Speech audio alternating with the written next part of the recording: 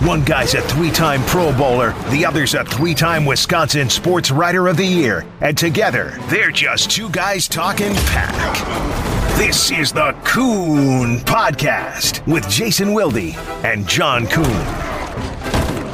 It is episode 19? 18? What was last week? We did 2 last week. I don't remember. I'm counting them both, even though one's lost in the dark ages of podcast purgatory. It is the John Kuhn Podcast. 6 U's if you're looking for it on iTunes. It's much easier to just find it on Wisconsin On Demand and WTMJ and all the many places where you can listen to the icon, the folk hero, the Pro Bowl fullback, and the... I don't want to say brewer. What are you, a beer aficionado? You know, your Twitter is really entertaining. I enjoy following you. I've followed you for a long time. But you posted like a picture of your like garage fridge. Is that what that was? Yeah. Most people call it a beer fridge, but it is generally located in the garage. Mine is a sparkling ice fridge. Oh, okay. Yeah. Shoot, it's Twitter. It's fun, right? That's what it's meant to be. I wouldn't say I am a, what do they call them, an influencer? I wouldn't say I'm an influencer by any means. I feel like you need to tweet way more than the average that I'm putting out there. For sure. But, I mean, isn't this what people have been telling me all the time? You got to get on social media. You got to do it, man. You got to show the people who you are. And, you know, these are fans wanting to see a little bit more of you. So, hey. A big thing going around the other day was this zillion beers thing. If, a couple... I didn't know what that was. Did you find out what it was? You didn't no. look into it? Yeah. I just looked at your fridge and moved out of my life. Oh, okay. Well, I mean, a couple of my friends from Barstool Sports are doing a thing. If they can sell...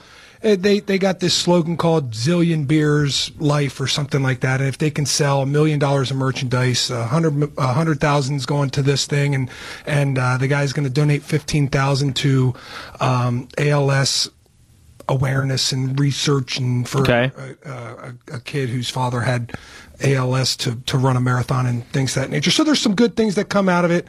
Obviously, a lot of it's just Barstool lining their pockets, but they're right. They're good friends. You're so smart. But they're good friends of mine, so I don't mind popping in a good, zilly comment. So as I look at your beer fridge, I see a Mike's Hard Lemonade. Okay, yeah. I see, is this Johnny Blood Red? Yeah.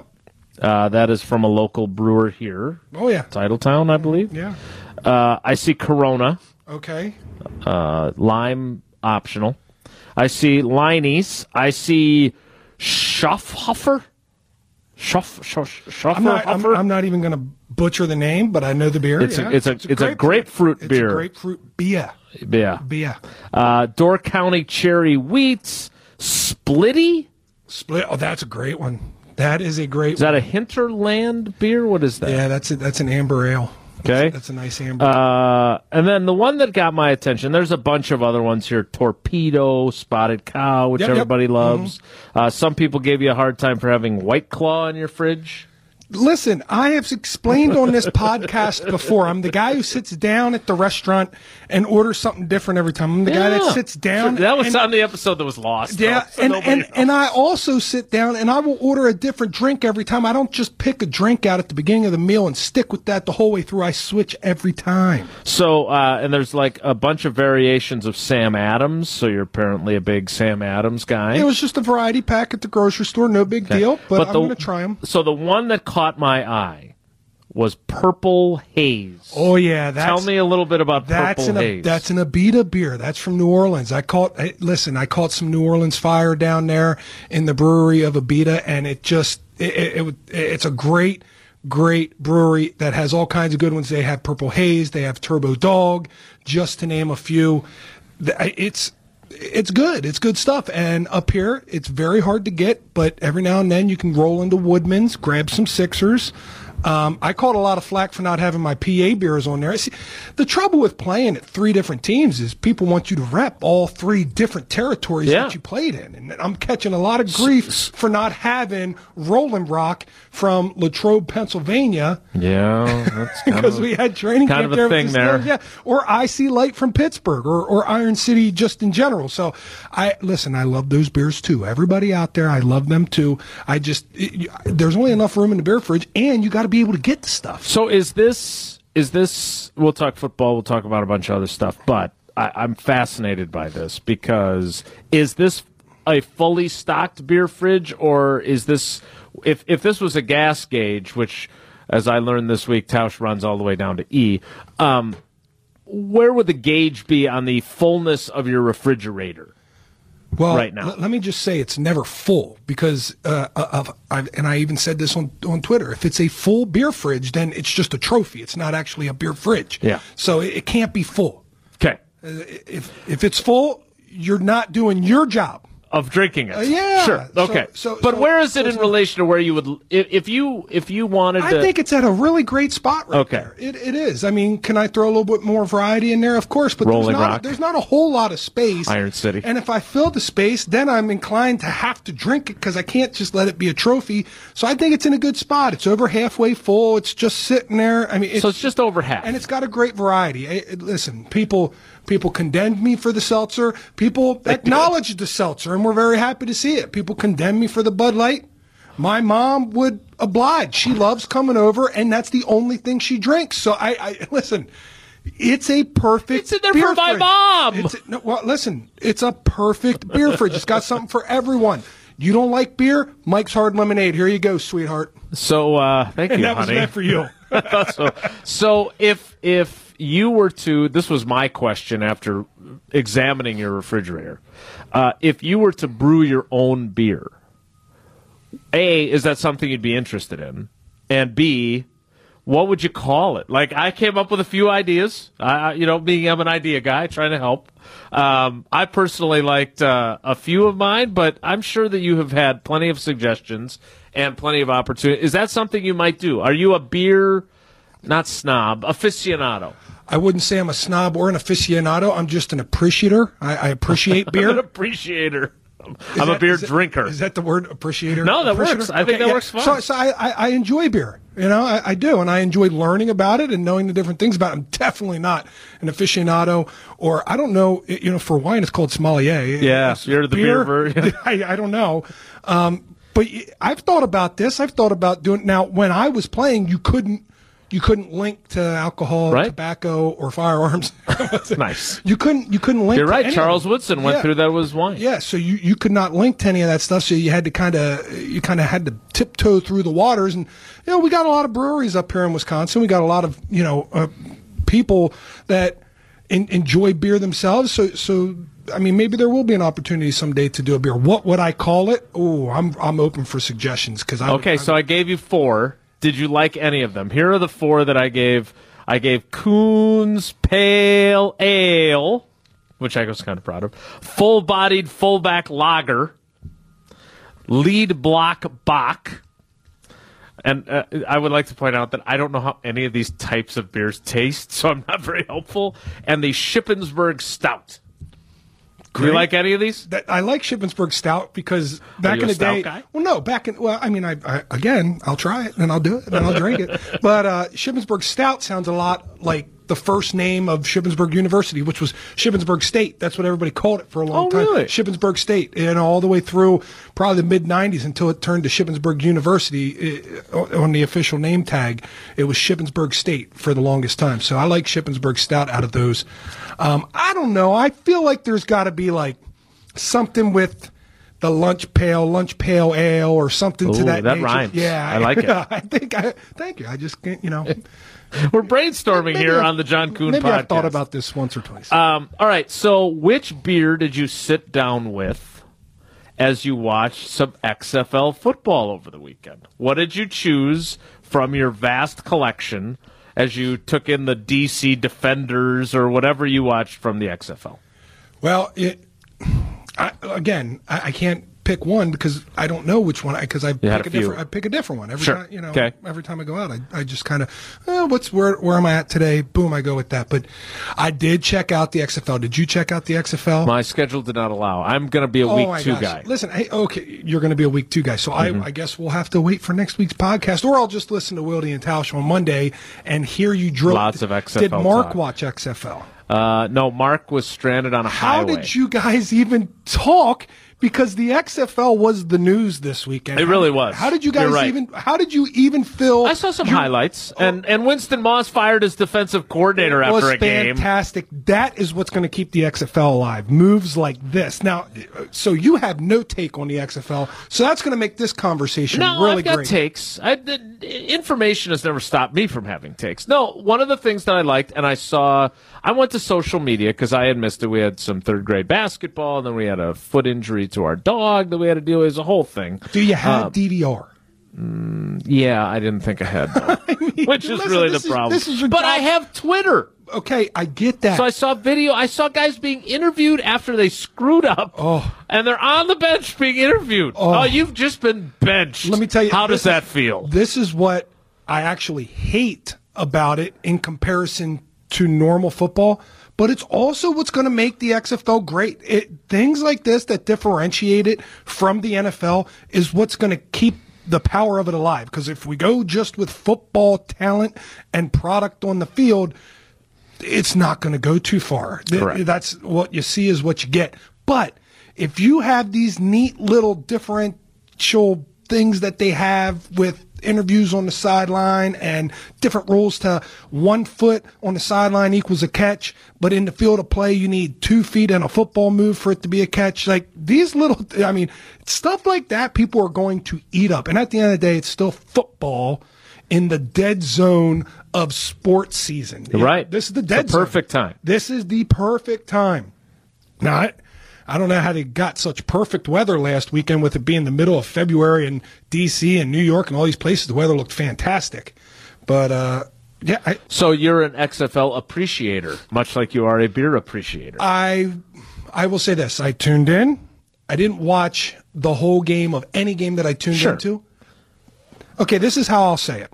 If I'm going to be at my house and something's going to be on my television, that was perfectly fine. That's what I picked for Saturday and Sunday when I was in my living room.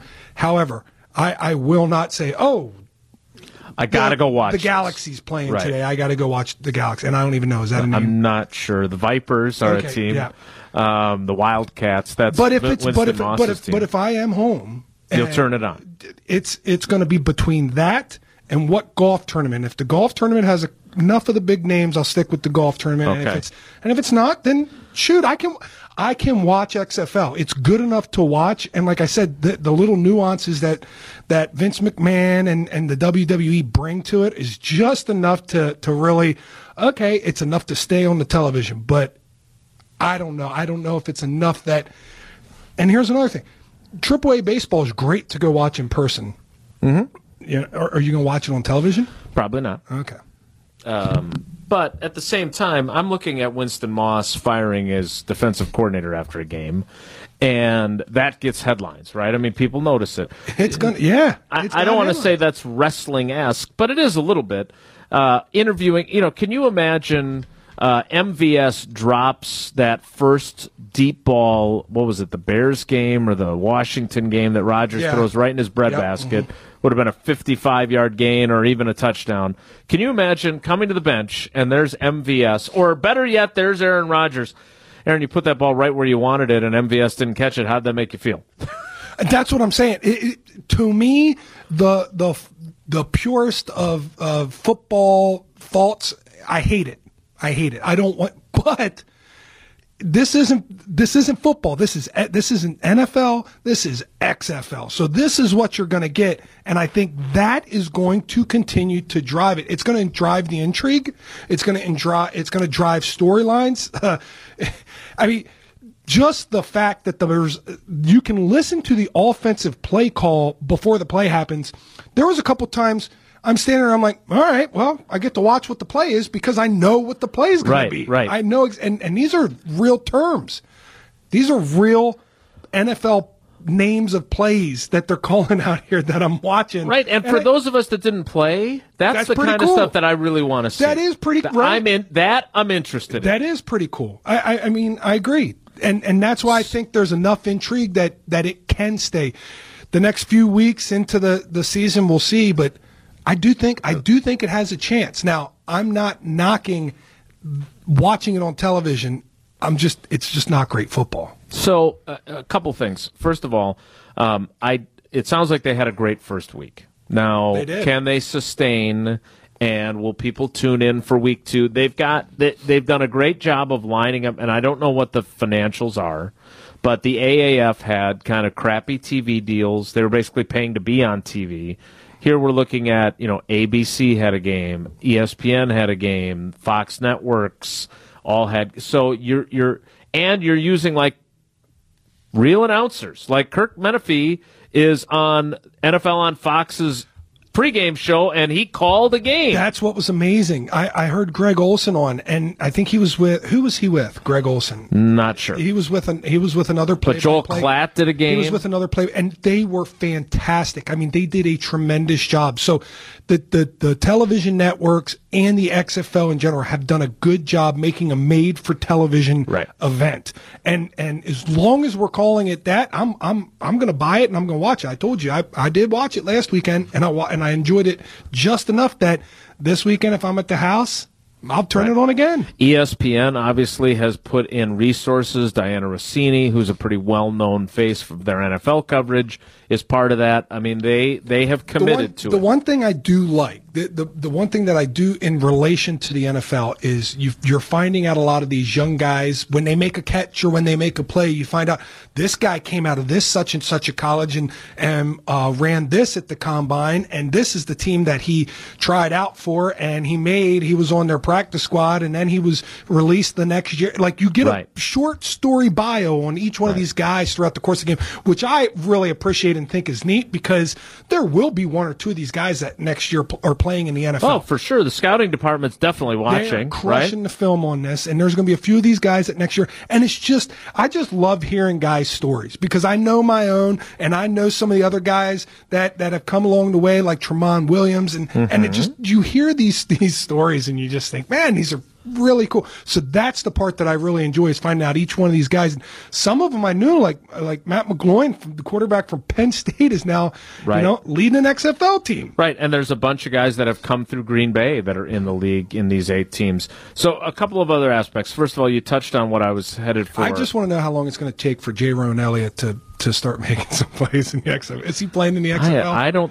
I don't think so. Because he just, everywhere he's ever been, whether it's the AAF, he is the biggest mystery player I've ever covered. I don't get it. Why does he not get more opportunities? He made plays here in Green Bay all the time. He made plays in Pittsburgh with the Steelers. He made plays in the AAF. I want to know how long it's going to take. Because he couldn't hold the edge. He couldn't make plays when he wasn't making plays. When Jaron Elliott starts making plays in the XFL, that's when it will have arrived. So I agree with you. I'm the guy who, I like preseason because I like finding out about those guys, and I like seeing them try and overcome the odds. And I love the post-draft minicamp when these undrafted free agent guys or tryout guys like Lucas Patrick, who ended up making the team eventually and now got an extension, come as a tryout invitee and then doesn't even get a call back right after the rookie camp. So I love that part of it. The other thing, though, that I want to ask you about is, because we made a couple of references to the NFL, I don't think you will see in-game interviews with players on the bench. Not happening. But in what ways can this be an incubator for the NFL to test some things out? Because remember, that overhead camera that has become such a fixture of NFL games that we've gotten so used to, that started in the first XFL, right? I mean, this seems to me to be a great thing for the NFL. It's not competing with their games. They can get some guys that come out of it, and most importantly, they can test out 2-point, 3-point conversions and stuff like that. It'll be really neat to see obviously, the rules they will take a look at, especially with the kickoff situation, the way that it is. Guys lining up at the 35, the return team at the 30. You got to wait for the guy to catch the ball. The ball has to be kicked in the field of play. So they're encouraging returns and not touchbacks, but yet they're also encouraging safety of the game at the same time. That to me is something that the NFL has done a great job PR-wise telling us they're making the game safer, but I don't know if they really have made the game much safer or better with the rule changes as much as they want us to believe.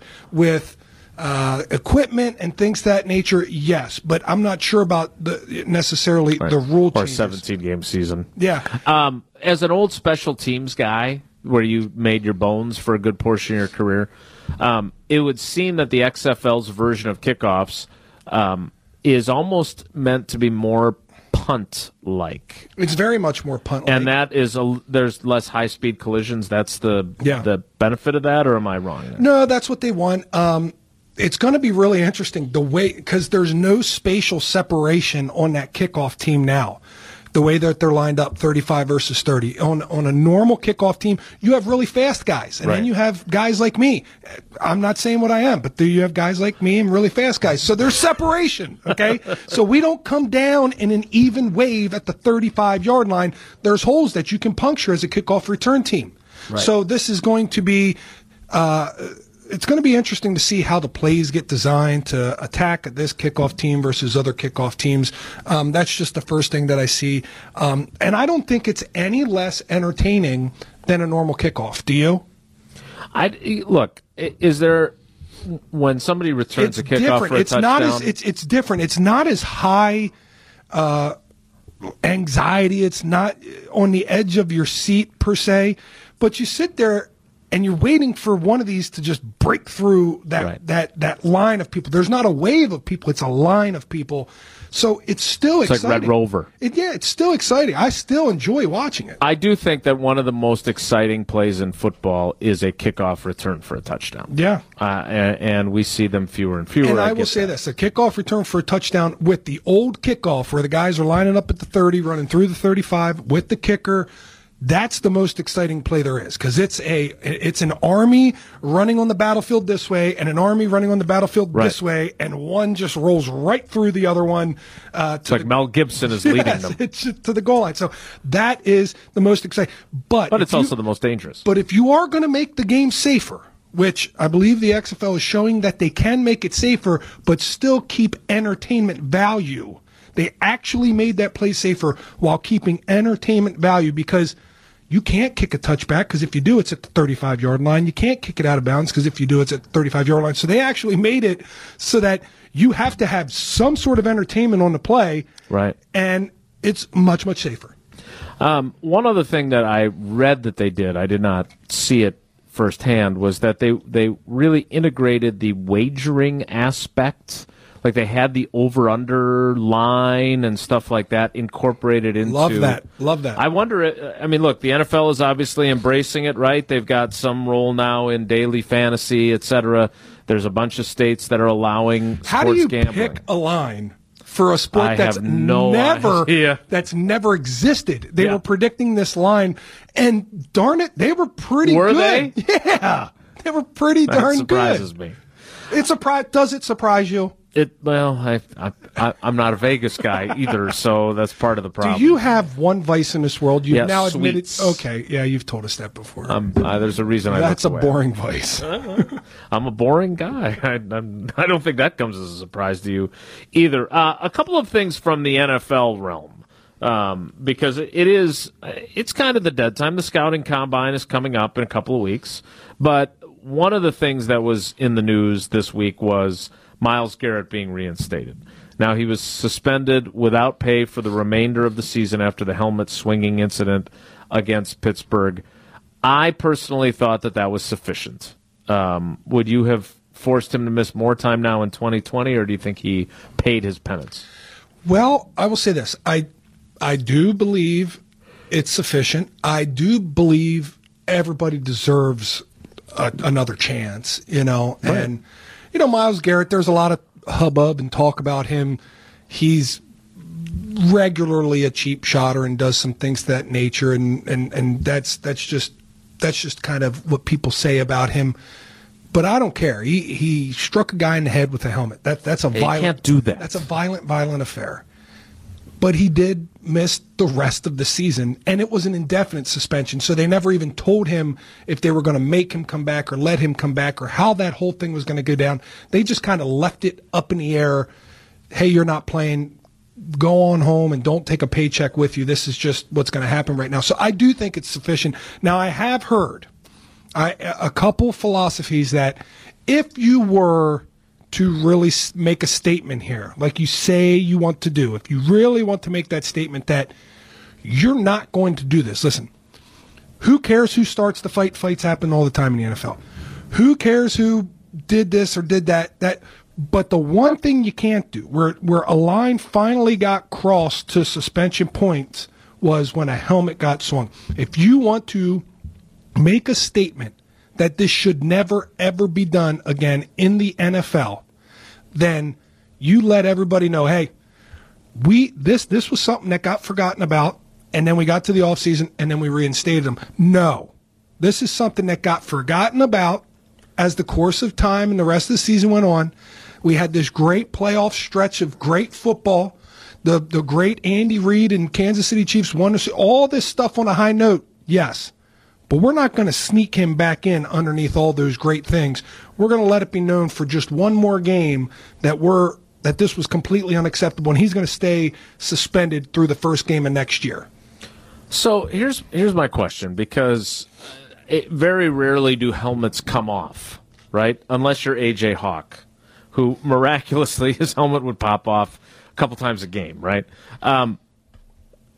I don't think there's many instances where you end up with a helmet in your hand and you're really pissed off at that time, right? Like, okay. I guess my question for you is, what's the angriest you ever were on the field when you got cheap shotted in some way or whatever it might have been? Because, and I'm not justifying his behavior at all. He needs to have the self-control to not use the helmet as a weapon. But I can also see being so blinded by rage and how rarely you end up with someone's helmet in your hand that he did something 1,000% wrong. I'm not saying that it's kind of like, for me as a parent, like when the girls were babies, I never shook them. But there were times where they just would never stop crying, and I would lay them down, and I had to leave the room because I could see someone who didn't have control of their emotions, how you get to that point. I didn't get to it, but I could see other people Well, getting you got to it. You just chose a different avenue. Right. You chose a different because avenue. I had that impulse control, whereas other people maybe don't. Yeah, so I guess I don't get what you're asking. So what I'm saying is that it's not okay. He deserved to be suspended, but I think it's really easy to make him into a villain and not realize, you know what? I bet there were times when I was we're playing. We're not making him into a villain here. No, he is a villain. You're right. No, he is a villain. You're right. But I think what I'm saying is were you ever angry enough on the field where you would have had to really check yourself had you had a helmet in your hand to make sure you didn't use it? No.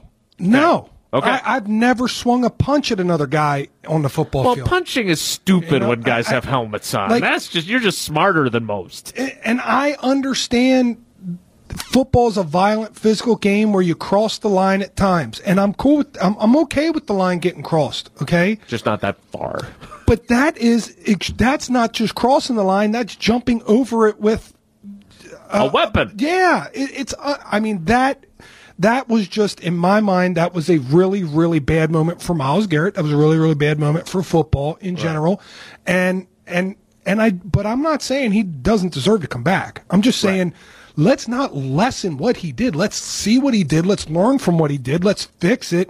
But yeah, people do. The impulse control that you just talked about. If he would have controlled his impulse and chucked the helmet in another direction, he like wouldn't Kyle Turley he wouldn't have gotten suspended. He would have maybe gotten suspended one game, but it wouldn't have been this. But it just doesn't make. I don't care if you got driven to that point of anger. It's up to you to control yourself, and he was not able to do it. I mean, he's going to come back. and I'm glad he's going to come back. He's a terrific player. He deserves to play football. But let's not I just feel like as time goes by, we tend to make excuses for people. No, man, the guy did his time. Good for him. Now he's back. So what's the angriest you ever got? I got angry a lot on the football field, but it was mostly at the refs, and I mostly yelled stuff.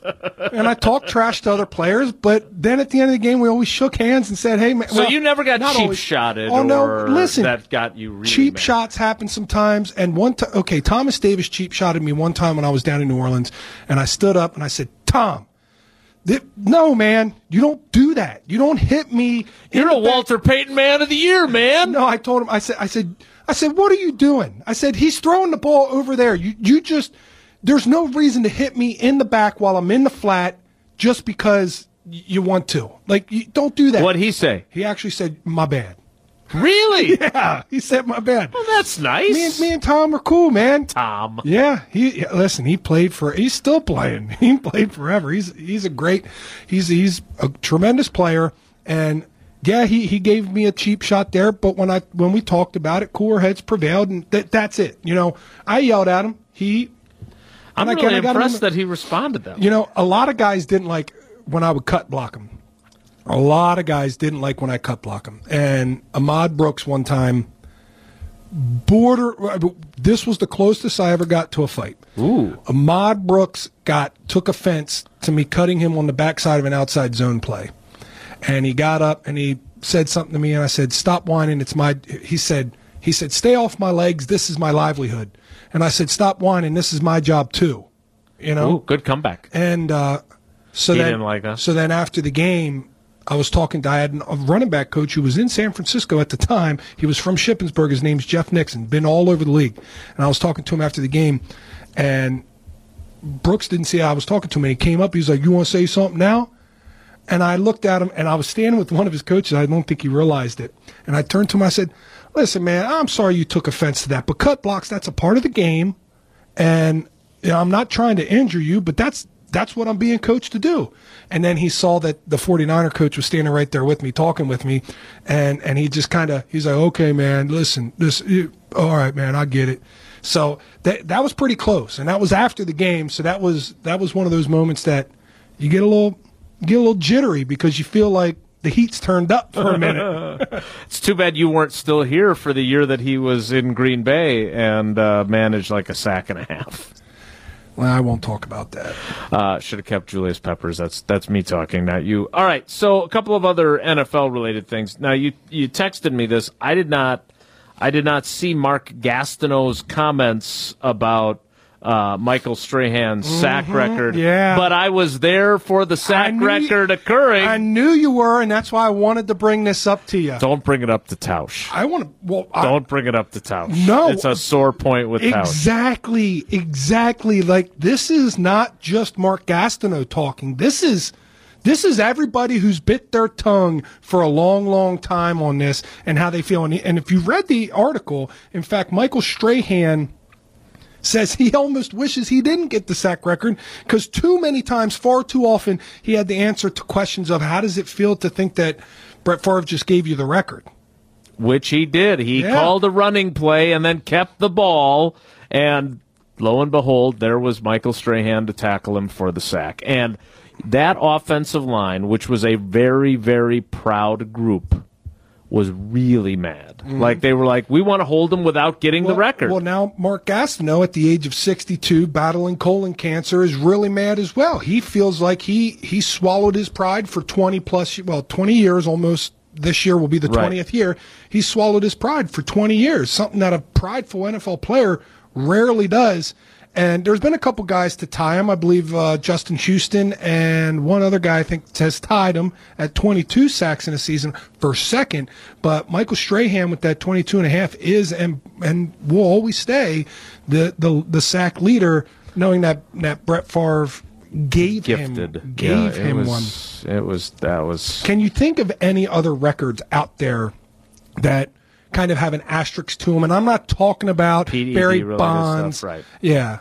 I don't know, because it was like grooving a fastball to a guy who's like hit, 4 home runs in a game so he can hit his 5th or something like that. Like, it really was And I will never forget it. Those guys, the only other time I saw that offensive line group, which obviously I knew that group really well, and I ended up doing a radio show with one of the members of it, was after they lost the 4th and 26 game in Philadelphia, because they had their frustration was Mike Sherman, the head coach at the time, had told them at halftime, if we get another 4th and 1, we're going for it and we're getting it. And then they had a 4th and 1 late in the game, and he chose to punt. And they were really angry about that. And so, it's interesting because that is a group, and I know, look, Favre is great with all those guys now, but in the aftermath of that, those guys were really mad at him, like legitimately mad at their quarterback for doing that to them. And I would be too. Yeah. I would be too. I would be furious if I was. Who was the running back? Amon? Was that Amon? He was supposed to get the ball to? The only thing I don't understand about that, the decision that Favre makes on that is, who's it more important to be on the good side of? Right? Like, it's great to do a nice thing for some guy from the other team, but isn't it more important that your guys who you go to battle with every week aren't ticked at you? Well, I'm just torn by this. This takes me back to a few weeks ago after the passing of Kobe Bryant, and they were talking about the last game in which Kobe played in, and he scored 60 points, and he had 59 points, and he had one free throw left, and Gordon Hayward, who then came out and denies this, by the way. Gordon Hayward steps over his box line in order to create a foul. In case Kobe misses the free throw, he gets a second shot at 60. And they claim that this is the love that great players have for great players in the NBA, is they want to see greatness. But my argument is that's not seeing greatness. That is manufacturing greatness, right. And that's not greatness. That's just manufacturing. That's made for television type stuff right there.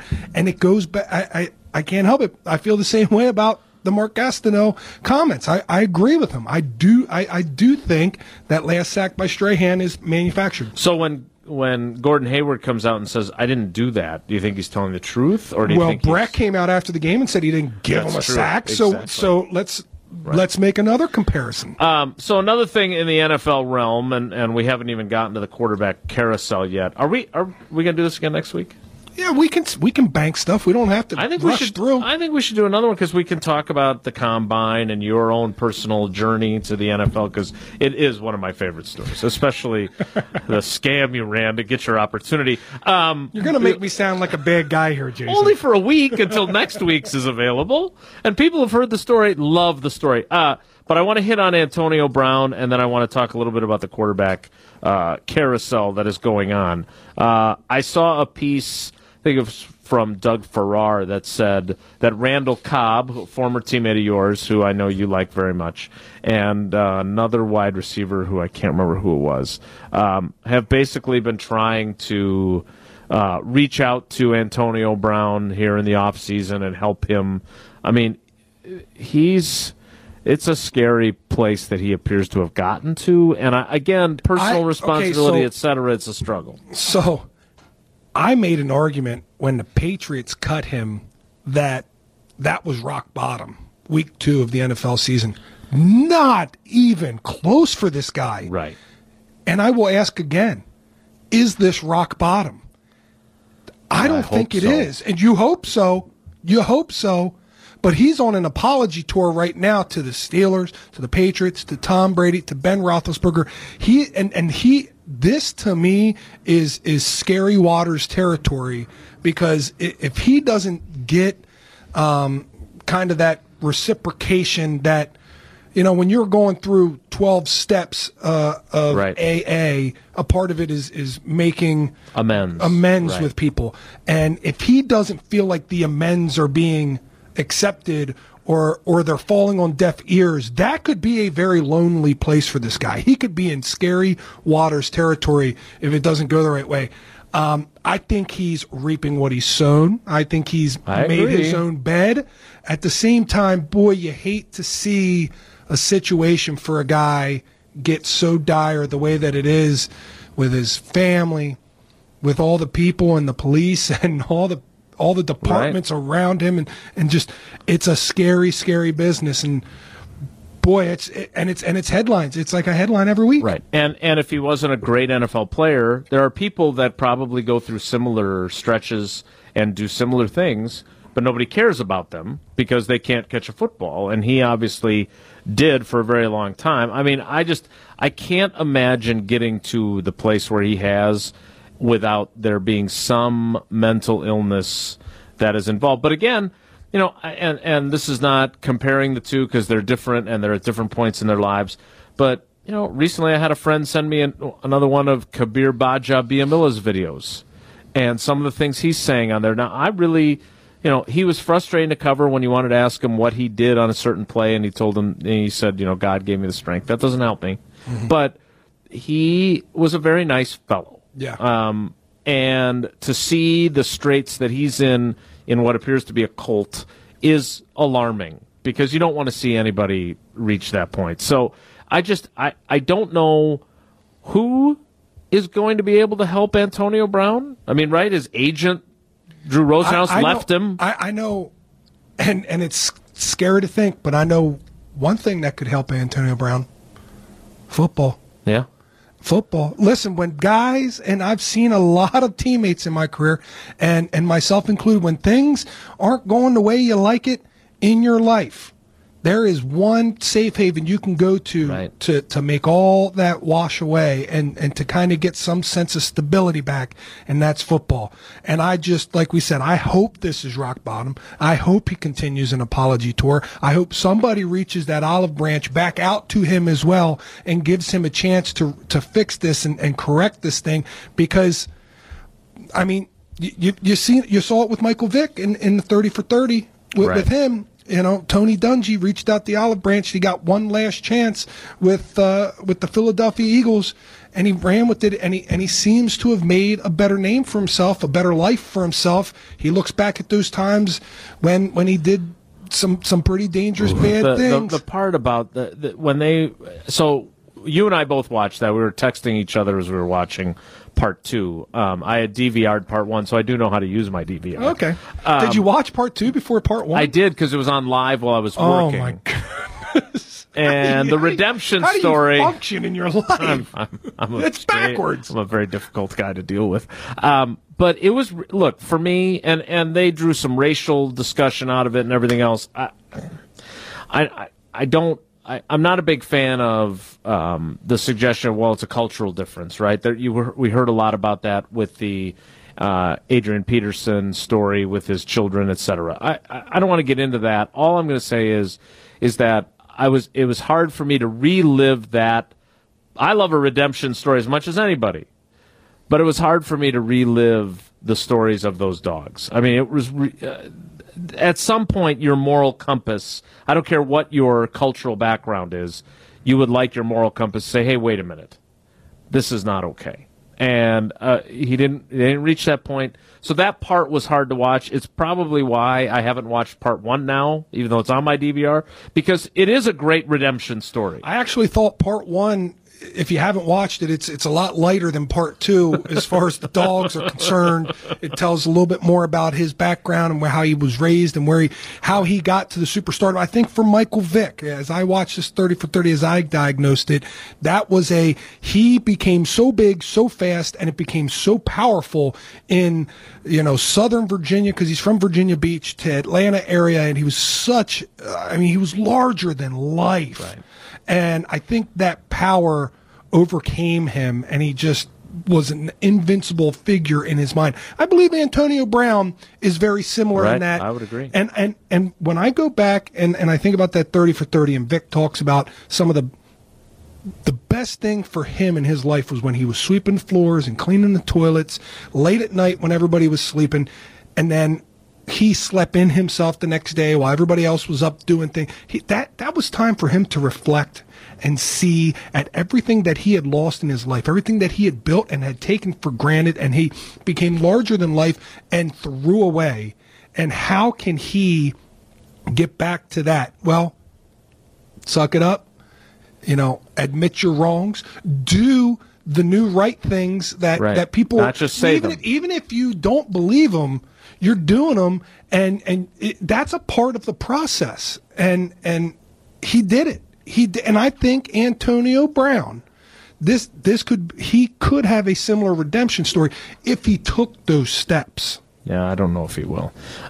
Andy Reid obviously was a colossal character in that story as well, giving him that chance with the Eagles. Which... Now let me ask you a question. Would you, if you were a coach, give Antonio Brown, or if you were a GM, would you give Antonio Brown a chance this year? I mean, how long does he have to pay? Now, he's been on indefinite – well, he's not even on indefinite suspension. They just got released. Nobody brought him back because they were afraid of the indefinite suspension. Right. I think I would love to see where he's at. Yeah. I just would be like, you guys know how much chemistry matters. He did some pretty bad, vile things as well. Right. When you read some of the articles and some of the reports and stuff. But, I mean, we just talked about how let me answer Myles it this Garrett way. Yeah, deserves a comeback. Does Antonio I think Brown you make a deserve good comeback? point. I think you made a good point about football being that safe haven. I remember Aaron Rodgers and Brett Favre making the arguments on behalf of Johnny Jolly and Corin Robinson that you can't take away the structure for guys that need that structure at a time when they need it the most. And so I it's almost as bad as spilling your coffee right there. Mm-hmm. So I don't know. I can't say for certain that I would allow him. That I would want to sign him. I'd like to see him get a second chance with somebody other than my team. Okay, fair enough. We'll save the quarterback carousel discussion for next week because it'll still be spinning. But one person that I do want to ask about, because you spent 2 years there, is Drew Brees. Yeah. Some discussion that he may retire. He's got some offers to do TV, which is very lucrative and a lot less dangerous than playing quarterback in the NFL. They've got Taysom Hill, who's a restricted free agent. They had Teddy Bridgewater go 5-0 when Brees was out with a thumb injury. What do you think is going to happen to your old Podnas down there in New Orleans? I don't think. Well, who do I think they're going to sign, or how do you think Drew Brees is going to play? I mean, do you think he'll be back? I think Drew Brees comes back for one more season. I think so. I think he does, and I think he's a competitor. But I think he'll make the best decision that he believes is for him and his family. Now, when you talk about being an announcer and commentating and being color, I believe he could be great as well. And I'll tell you why, because what made Tony Romo so great when he first jumped on the scene was the fact that people have never seen that side of Tony Romo. The squeaky side, the excited side, hey, look at this, oh my gosh, you know, that side, the real side of him. Authentic, yes, it was. There was no, and I believe if Drew can do, he could be just as great, because people don't understand just how much of how Drew is one of the guys, and he really is one of the guys, because when he walks around larger than life. But at the end of the day, he is just one of the guys, and I think that would come out in his voice. So I think he'd be excellent at that as well. I think so too. I just look back on. You know, he won his Super Bowl the 2009 season. You know, Aaron Rodgers wins it the 2010 season, and he hasn't been back either. And he had the Minnesota Miracle. Then he had the controversial pass interference that wasn't called. This year they lose at home to the Vikings, which I didn't see coming.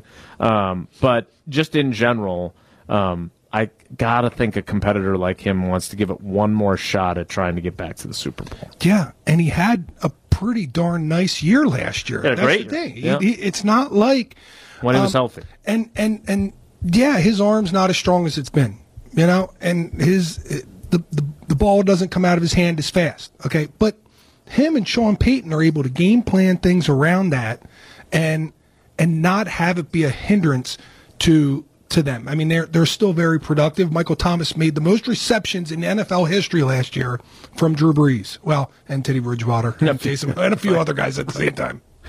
That'll do it for this week's edition of the John Kuhn Podcast. You can catch us on iTunes. You can catch us everywhere you like podcasts, including on Wisconsin On Demand and 620 WTMJ's website. We'll do it again next week, even though we're just going to keep doing this. You and I, we're like Starsky and Hutch. I enjoy this podcast. I don't know why you ever thought that it was only going to go for as long as you thought it was going to go. Maybe it's because you don't. Because I don't know your contract situation. Maybe it's because you don't have your name on it. Let's throw your name on this as well. Let's think of how many name. Would we add, like extra I's to go with the extra U's in your name? It's the John Kuhn Podcast. We'll be back next week.